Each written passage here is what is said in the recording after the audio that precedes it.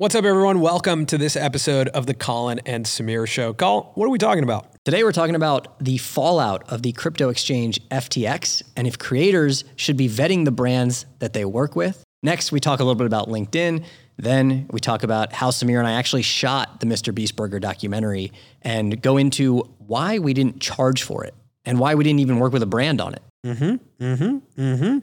All right. Lastly, Yeah. we get into some pretty serious gripes. Yeah, big time. The end of the pod is all gripes. So if you have a gripe with that, Then don't listen to the end. then don't listen to the end of the pod. But good thing for you, you're at the beginning. That's right. Before we get into it, I seriously just want to reiterate, just thank you to everyone for all the support on our latest upload. It really means a lot to us. Appreciate it. Appreciate all the commentary on the subreddit. And if we don't answer your question in this episode, we'll pop into the subreddit, answer some of your questions you have on that video. All right, let's get into it. Cole, you remember crypto? Yeah, I think about it from time to time. Yeah, I remember it. It was a beautiful time. There was an incredible rise. And something that you and I talked about a lot was that it was a currency based on storytelling. At a time during the pandemic when all stories were told digitally. Yes. Right? Like there was like TV wasn't the same as it was. There were no movies coming out. And so it was like whatever's happening on Twitter, whatever's happening on YouTube, Instagram, that's the story. Yeah. And that was the time for crypto. The funniest thing to me right now in this saga of FTX, which if you're unfamiliar, we will explain in a second what exactly happened. But the funniest thing to me is to think back to all the people who were like, hey, crypto's not regulated. It's kind of a dangerous thing. And the majority of people being like, shut up, nerd. Get rich on crypto, man. Or even just being like, yeah, that's the point. Right. Or you're like, yeah, that's why it works. That's why it works. Yeah. Okay. So now let's explain the FTX scenario. And instead of us explaining it to you, we're going to have Haley Sachs, otherwise known as Mrs. Dow Jones, explain it to you in an Instagram reel. This whole thing with FTX is crazy. The founder, Sam, was taking money out of his crypto exchange, FTX, and funneling it into his hedge fund, Alameda, and using a token he invented, FTT, as collateral. Then he was just spending the money. The man was literally the biggest donor to the Democratic Party in the midterm election. So Binance, this other crypto exchange, invested early in FTX and got a lot of these FTT tokens as part of the deal. And when they found out what was happening with all of this, they sold all their FTT, which made everyone else sell all their FTT. And in 72 hours, there were $6 billion worth of withdrawals on FTX, which is money that they obviously didn't have because Sam had spent it all through Alameda. So then Sam, not knowing what to do, tried to get Binance to buy him. And they were like, no, bro, your books are cooked. So now FTX filed for bankruptcy. It sucks that people lost money, but this was risky to begin with. This is a completely unregulated industry. When you take away the celebrity marketing from FTX, it's literally just a crypto exchange run by a random man named Sam. You're giving him your money and you're hoping for the best, but there's a big chance that you might not get it back. This is why I always say to put 5% of your portfolio max into crypto. It's super risky. Oh, and if you want to learn how to invest in stocks and bonds, I'm your girl. Check out my beginner investing course, Let's Invest. Stay rich. So The important part to take out of that is that she says, without celebrity marketing, Yes. it's just a crypto exchange by a guy named Sam. And that's why this is so relevant to us and all of you in our community. This crypto exchange, FTX, utilized a ton of creator marketing. And we wrote about this in the published press, but creators like Graham Stephan, Tom Nash, Andre Jick, Meet Kevin, a lot of creators ran integrations and ads for FTX and have now had to come out and apologize because, they've encouraged people to buy, they've ran ads for them, and people have lost money. So this brings up a big conversation in just like celebrity and influencer marketing. I do want to acknowledge we were offered multiple crypto marketing deals during this era.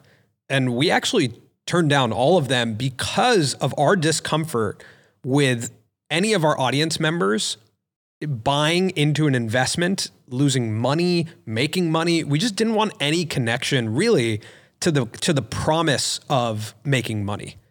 That to me was uncomfortable.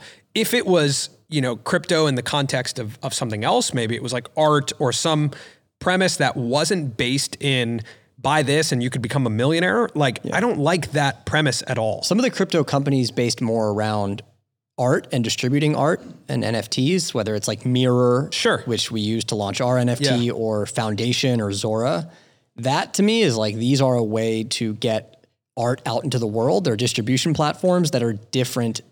They have a different way of financing your art than we're used to with advertising, like on social platforms. So, just if you don't understand the premise, like really quick, whoever has money in a bank, the reality is like the thing that all banks are, prepared for is in the weird off chance that we all want to pull out our money at the exact same time, the government will come in and help the bank. And the reason is because the bank also takes that money and invests it, right? So they take all of the money that we put into a bank and they go out and invest it. This guy, Sam, was kind of doing the same thing. You're telling me my money is not just sitting in a vault. It's and not. It's in gold coins. It's not. It's crazy, right? And I can swim in it like Scrooge McDuck. It's just numbers on a screen that may or may not be there. But if you do want to pull it out, and again, for some crazy reason, everyone wants to pull it out at the exact same time, the government will step in and be like, hey, here you go, just to make sure that like the banks are, and that's like a government regulated financial institution. Crypto was not that. So when, everyone wanted to pull out their money, the money wasn't there because Sam was spending it. That's such a crazy scenario. But yeah, the primary thing here is Larry David was in the Super Bowl commercial. We had creators on YouTube talking about FTX. This was one of the biggest marketers in the crypto space. So us as creators, the question becomes, do we hold a responsibility to vet the people who are marketing us? I think yes, but to what extent? Yeah. How equipped are we potentially to vet even any company when we don't have access to what they're doing?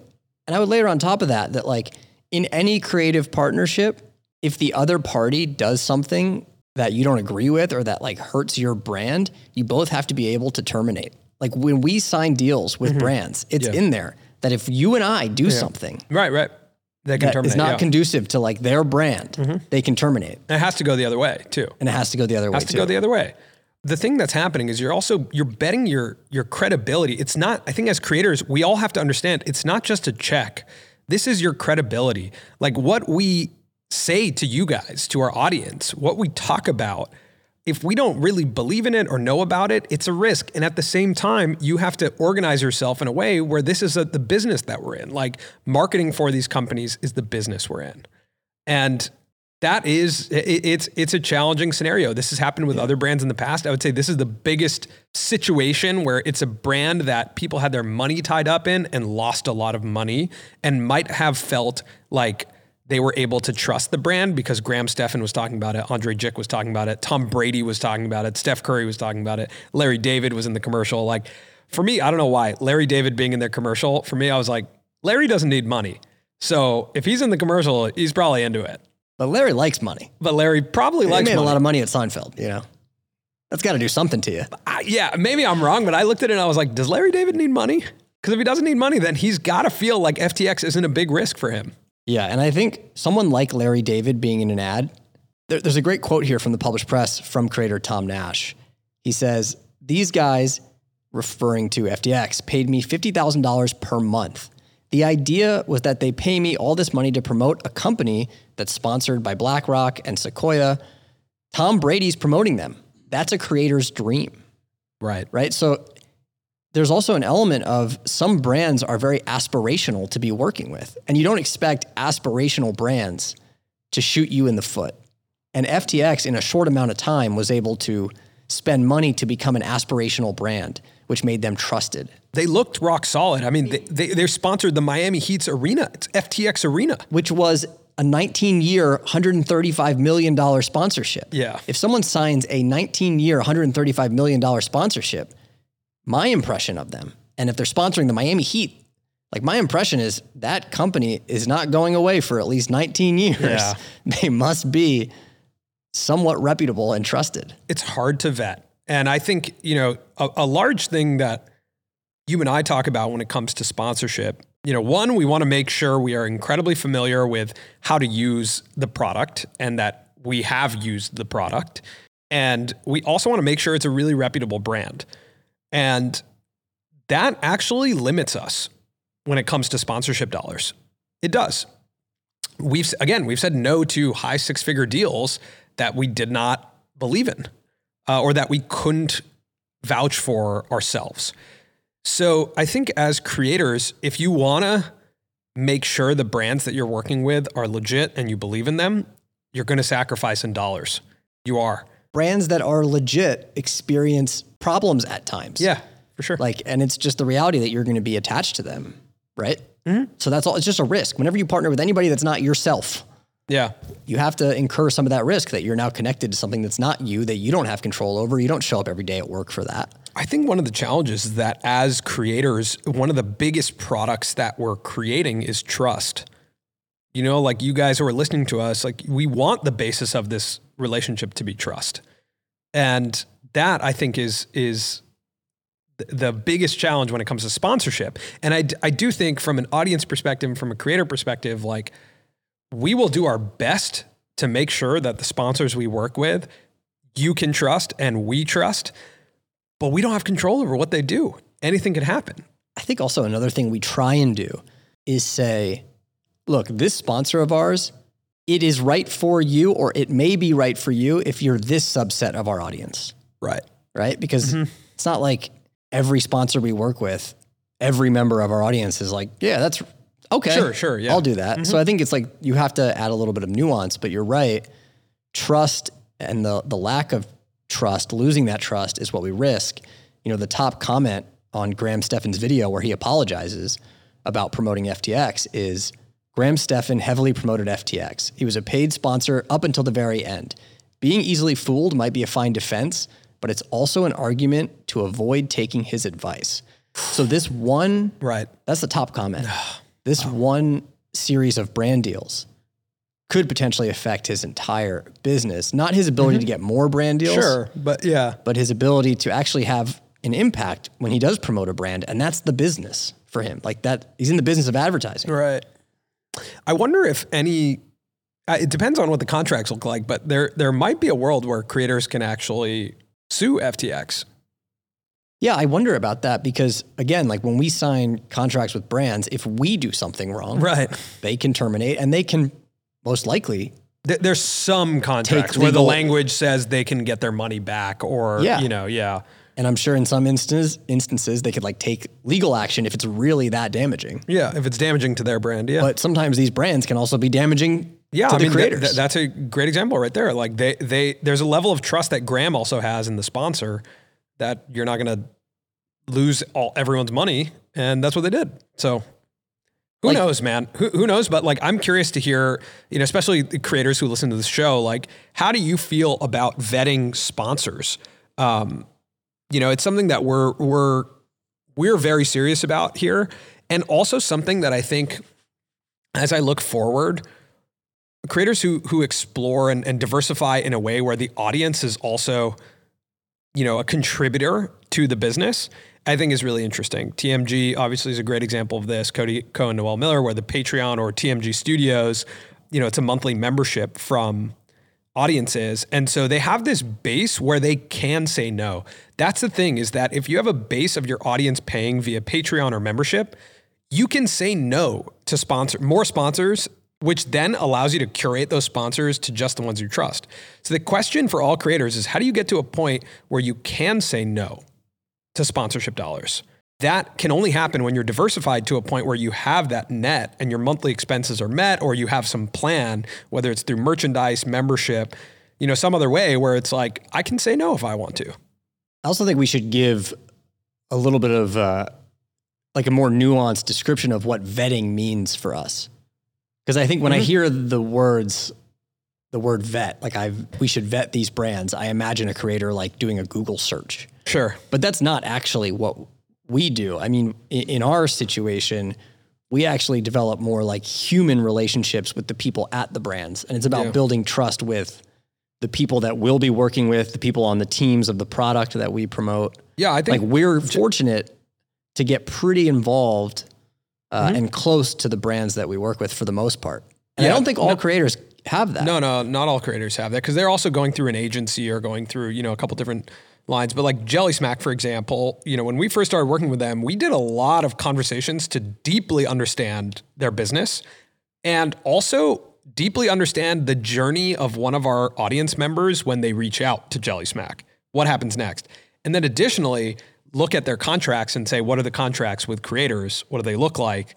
Talk to some creators who have made deals. And, because of the nature of our relationship, also helped creators make deals with them and been through that process. So that to me is a very intensive vetting, but to be as we're not just doing one deal here and there with these brands like Jelly Smack, Shopify. These are brands that I'm sure you guys notice are in a video of ours every single month. So I think Shopify on the other side as well, like getting very close to their team, being Shopify users ourselves, I think is huge. Even before working with them, my family runs their business on Shopify. I can trust Shopify. But we also have gone down the road with other companies that make products and love the people there. But we kind of get to a point where it's not a bad product, but it doesn't necessarily work for our business. It's not something we would use at the moment. And we've not ran integrations with those companies. Yeah. Because it's just like, that's not right for us right now. Yeah. We can't speak to that. If we can't speak honestly to it, then that's like the number one vetting process. If we cannot speak honestly to it, then it's hard for us to do. Not to say we haven't done deals. We have in our 10-year history where it's like, we don't really use that product. Definitely. Of course we have. But today, now that we have the opportunity because we make enough money to say no, now we look at things in a different way, which is why I'm saying you have to figure out how to get yourself in a position where you can say no. And that's hard to do. I'm not sitting here saying that everyone should say, no to brand deals if they have to make money. It's hard, but it's a very complex situation because we want to trust the brands who are spending with us. But here we were in a situation where this guy was just running this crypto exchange in a very scammy way and lost a lot of people money. And how could you have known? Sometimes, how could you have even vetted that? It's hard.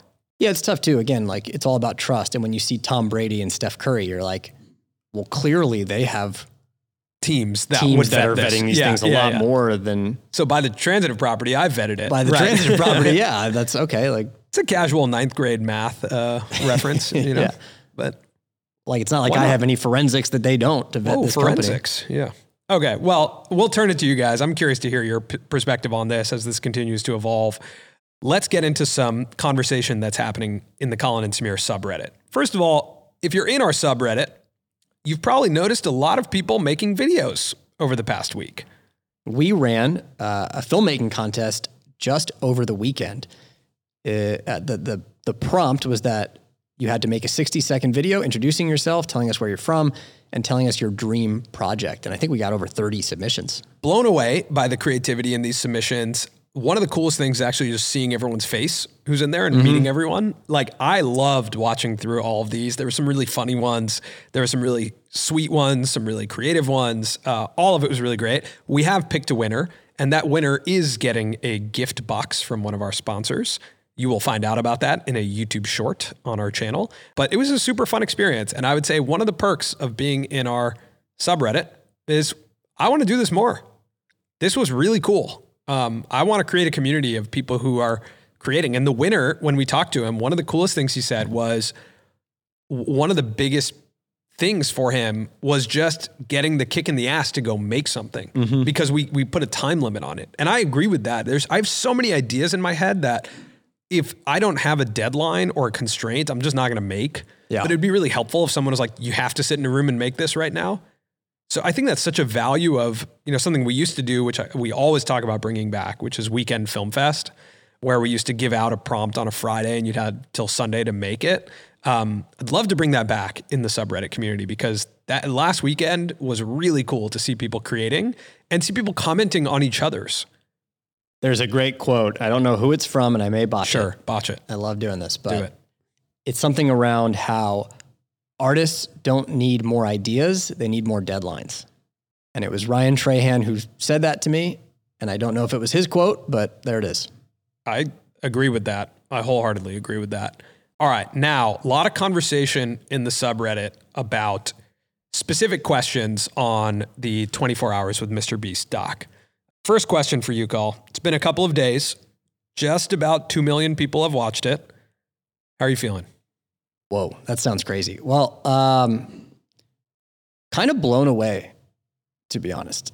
I think, years and years ago, I said to you that I just want to make a documentary that millions of people watch. And this feels like the truest interpretation of that. Within 48 hours, about 2 million people have seen this. And the comments are honestly like overwhelmingly positive. And I feel like what we've been doing for the past 10 years has been leading up to this moment to be able to storytell like that. And man, I'm just excited. I can't wait to do more things like it. Totally. I agree with that. But it is a little overwhelming. Like there was a poll in the subreddit. Is this their best video yet? Yeah, so here's the poll. Was We Spent 24 Hours with Mr. Beast the best Colin and Samir video yet? And there's 60 votes. 42 people say yes. 18 people said no. But not a huge sample size. Not a huge sample size, but we've also gotten a lot of text and feedback that like, this is clearly the best one yet. Do more stuff like this. And it's like, oh man. Yeah. Yeah. All right.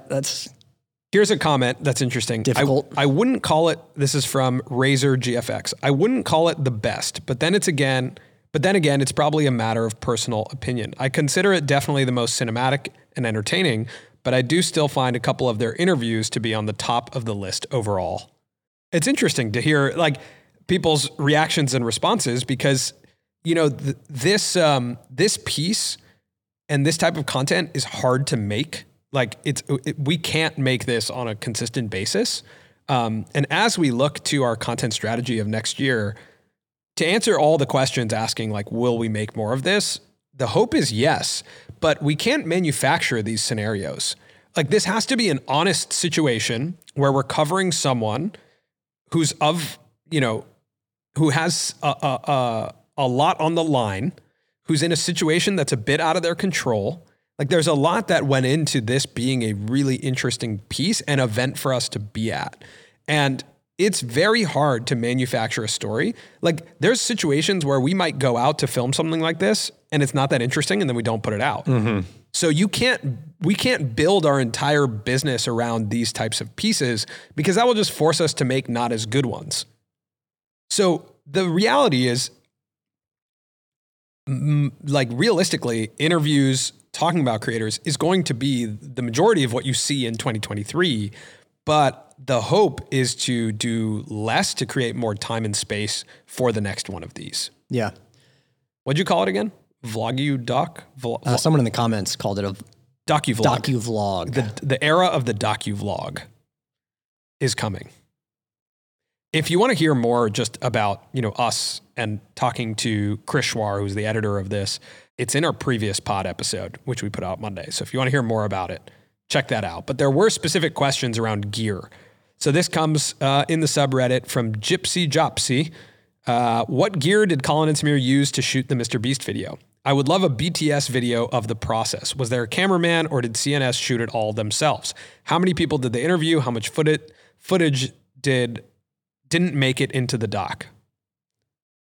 So it was shot by Samir and I. We each had an EOS R on a small switch pod. Basically, that's what we were both equipped with. And, for the most part, Samir was locked on to Jimmy and I was capturing like the overall experience, more of like the B-roll. But there were a lot of times where we were also, in the same rooms.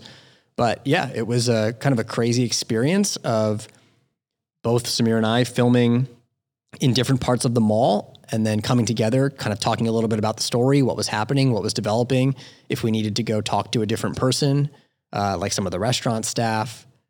And then we would sit in this coffee shop around the corner from the madness and log the footage, charge our batteries, and go back out. Yeah. And it was truly a crazy 24 hours of nonstop filming, logging footage, charging batteries, and talking about the story. Yeah, the thing that was really cool was we would come back and look at footage that we got, because obviously there's a lot that happened. Like the honest reality is Jimmy was in that hallway all day. right? Like you watch our video for 40 minutes. He was there from noon basically until midnight, like 12 hours in that hallway, and then would come out, and he actually couldn't be outside because it was causing security concerns. So there were a lot of conversations we didn't capture. There were some that we captured that we didn't include because there was just so much of it. There was just so much footage in there, but I think we got the point across of what it was like. This was a really interesting experience of what to leave in, what to leave out. It was hard, like there's a big question that, again, maybe we'll continue to leave unanswered. Did we get burgers? There's a whole interview with Jimmy's mom that was fun and interesting that we didn't include. And making a piece like this, you really have to boil it down to, if you can remove the scene and the story still plays, then you remove the scene. Yeah. Even if you love it. And you have to almost gauge, what does the scene do for the piece? Is it release for the audience? Does it give them a breath? Does it add to the story? What is it? Yeah. And if it's none of those things, then you got to is it just, I like it? And then you just have to remove reminds me so much of learning how to write in high school, where my teacher would always just say, every word matters. Mm-hmm. Like every word needs to be intentional. And that's kind of how it is with this piece. You have to look at every piece of footage, every segment, every section, and say, does this serve a purpose for the audience? Yep. So there's a question from Mark Anthony, 2800, said, why didn't you employ a yes theory model? Why didn't the team make this exclusive to paying customers for the weekend for early access and then drop on Sunday? Pretty sure some people would have paid a few dollars or pay what's fair for some early access, especially for people who've been invested in Colin and Samir from the beginning. So there's a response to that from Corey Wagner, who said, I would have paid for it even if I didn't get a chance to watch it until the free version came out over the weekend. I would have paid as a good excuse to support the boys. It's very sweet. Thank you. Yeah, I'm of the thought that, for what this is like the first of its kind for us. Yeah. And I generally am not of the mindset where I want to charge for something when it's the first time we're doing it. Because I don't necessarily, I don't want to even think about that side of it. I just, we didn't put a brand deal on this. We didn't put any restrictions around when this was going to come out.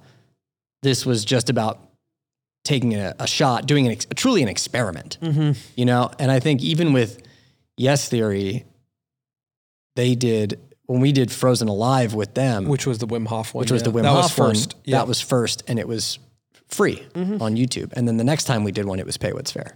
Yeah, I think the reality with these, back to the sponsorship conversation, I don't know from a dollars and cents perspective if this will break even. But from a brand and business perspective, it means a lot to us. And the ROI on this piece will be big. When I say that in terms of dollars and cents, obviously there was the trip out there, which was really expensive because we decided last minute to go. There was, stay, whatever, rented a car. There's also the 2+ months of our, time and effort into it, which is, based on, we could have been doing other things. But again, as a brand, I think this was the most valuable thing we could invest in. I don't ever want to put brands on these types of pieces. So there does become a question in the future of, now that we've built some trust with this style, is there a version of that, or is it wrapped up, when we look to 2023 in a Patreon or something where some of your support goes to making more of these? Because these aren't easy to make, and I really don't feel like there's any space for a sponsorship in a piece of content like this, nor do I want any tie-in where anyone has a say in how it comes out, Mm-hmm. Yeah, I agree with that. So maybe there's a world where, it's not necessarily this direct piece, but we're able to fund this if we launch a Patreon and we have the audience's support to go make content like this. Have I been foreshadowing this? Yes. For ages. Are we going to do it? Maybe. Who knows? Okay, wait. Quick follow-up to the gear question on the subreddit. This is from Why do I try and say the names? Girling guy?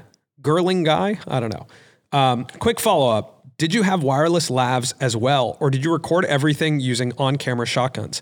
Audio seems to be often difficult with more live run-and-gun style videos, so I'm always trying to see what other people are doing. In the beginning, I saw Jimmy get wired up for sound before entering the mall, but I'm wondering if you guys had a sound guy to make sure his mic was always on when you're recording, or if it was more complex than that. It's actually less complex than that. When he's getting mic'd up, it's not for us. Yeah, that's for the documentary crew that was there filming with him. Yeah. So, and we don't know what they're doing with that footage. We have no idea. That's probably them playing the long game. So we couldn't lav him up because, another crew was laving him up. But that was an interesting thing. Again, like as we mentioned at the top of the show, everything about what we do is about building trust. So Jimmy's team didn't know what this was going to look like, right? When we showed up. So Jimmy obviously was excited to have us out there filming, but the Mr. Beast production team doesn't know what the hell we're doing. Like we're two other guys trying to film. Like they're like, what are these guys doing here? Yeah, and so we're extra on top. We're extra. Of all the madness that's happening. So they're like, you guys are not our priority, which is fair. I think like next time around, everyone would understand the context of if Colin and Samir are here, what are they putting together? But whether it's trust to the audience, trust to the creator, trust to the company, Mr. Beast, no one knew what we were doing there. There was people who didn't even know who we were. And they were like, what the hell are these guys? Why are these guys always around filming? We had some wireless lavs and we were able to mic up a couple. We mic'd up Reed. Yeah, we mic'd up Robbie. Reed, Jimmy's manager. We mic'd up Robbie from the Beast Burger team and the chef at one point. But, we couldn't even monitor it. Yep. It was pretty blown out. We had to get some help to fix it. Yep. In the future, if we were to do this again, I would want to have a better system for when we do interviews with people and laving them up, because it does make for really like an interesting piece when you have different talking heads who are adding perspective to what's happening. Yep. All right. I asked a question on our YouTube community tab, has 20,000 votes, said, how did you watch our last video? TV, phone, or computer? Did you look at this? I didn't look at this. Okay. What do you think the breakdown is? I think it's heavily phone. I think it goes phone, computer, TV. That's right. 73% phone. Yeah. 20% computer, 7% TV. I watch everything on my phone. YouTube, Netflix, doesn't matter. I'm watching it on my phone. I'm all about the TV these days. YouTube TV while I'm cooking, YouTube videos, all on the TV right now. But you watch the news.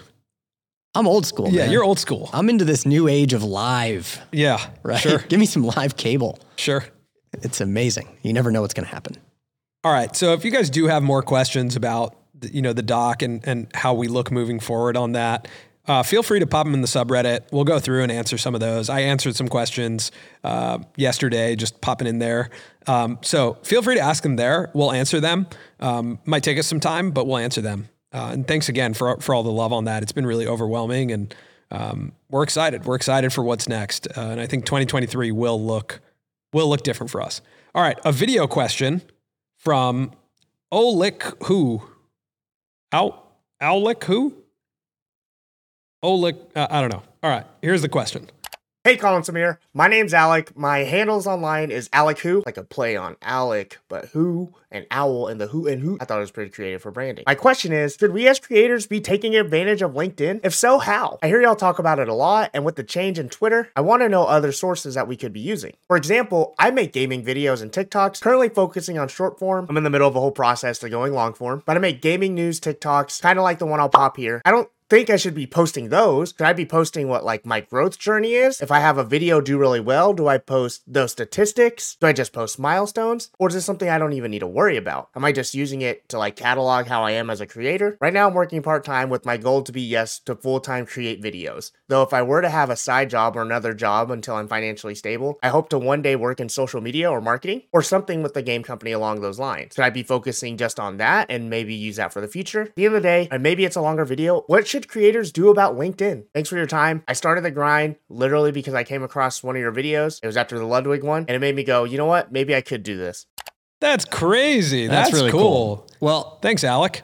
I would say Obviously, we post on LinkedIn and we'll get to that. But I would say even outside of LinkedIn, when you look at posting across any of the platforms that are out there, or when you're looking at which platforms you should post on, especially if you're just getting started, something really interesting that Nasir from Nas Daily told us when we interviewed him on the channel was you should think about which platforms have a mismatch between supply and demand. So on a platform like LinkedIn, there is a really high demand for content, but potentially a low supply because they're in the earlier stages of building out a much bigger content ecosystem. Like creators don't necessarily always think about video, right? Creating just for LinkedIn.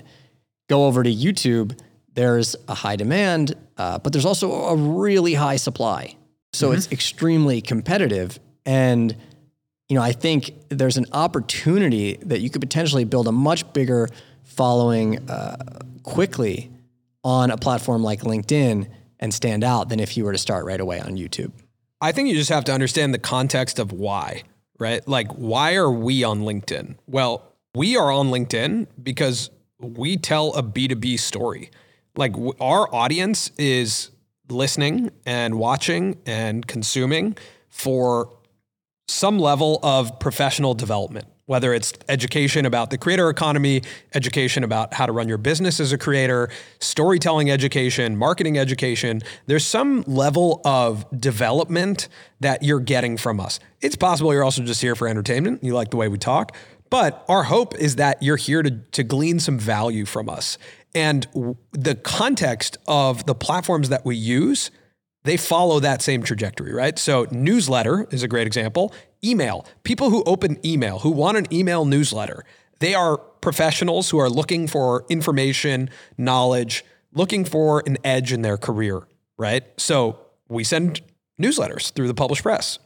LinkedIn, that platform is really great for us because the things we talk about, even this FTX conversation we started, that's a conversation that people on LinkedIn would want to have around like how should creators vet brands. Now, additionally, LinkedIn allows us to connect with the type of people who use LinkedIn, which is professionals, marketers, heads of brands, heads of agencies who are spending. And so as a creator, it does also give you exposure. So Alec, with your goal of wanting to potentially work in social media for a gaming company, LinkedIn's also a massive recruiting platform. It's a job board.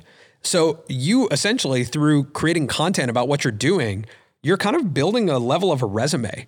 You're like talking about what you know, your skill set, what you're learning. And I think that offers a lot of opportunity for people to connect with you and for you to connect with others to potentially lead you to that scenario of either getting more brand partnerships, collaborators, or even eventually getting a job. So it all depends on the context. If you're really looking at LinkedIn as like a monetizable video platform, that's not something, in my opinion, that you should use it for. If you're really looking at it to tell your own story, share insights, connect with other professionals, I think that's how you should use LinkedIn and why you should use it. So you should always think about the context of the audience on the platform. Yeah, I think it's about like, how does the medium impact the message that you're telling, right? Or what you're trying to say. And in this instance, like LinkedIn, as you're saying, has a very specific subset of people who log on with what they are, something that they're trying to accomplish, right? Mm-hmm. And so that will change the way that your message is received, as opposed to if you were going to put it on like TikTok or something. Right. So yeah, I mean, Twitter, for example, he brings up Twitter in that saying like, what do we do about the changes on Twitter? I don't know. Well, I don't know the answer to that question. Speaking of Musk, I know. Tweet from Elon, all unpaid legacy blue check marks will be removed in a few months. That's us. That's us, man. We're unpaid. What an exciting time that was to get the verified check mark. And there it goes. He's changing the whole context of the verified check mark. It's insane. Like Is this a gripe you have? Let's get into this gripe. This gripe, it's like, how dare you, Elon? Did you see what happened with LeBron James? No. Someone got the handle King James with like 2 S's with the verified check, same avatar, and tweeted out like, I've loved my time at the Los Angeles Lakers. Oh my goodness. And it went crazy viral. And like, it was talked about on ESPN. Oh my gosh. Like, it's insane what's happening. Like the social dynamics of the check mark matter. Yeah. I also matters. think I've been conditioned that when someone interacts with us, Right, who has with a blue check mark, you should pay attention to it. I pay attention and I look at their account to see like, who is this person? And it's always someone, for the most part, who like in their byline has something kind of interesting and explains probably why they're verified. Now, when I click on someone who's verified, sometimes it's like a really early new account and I don't get any sense of who this person is and why they're engaging with us or who they are. And it's just not the same product, man. It's not the same product. You want to know another gripe?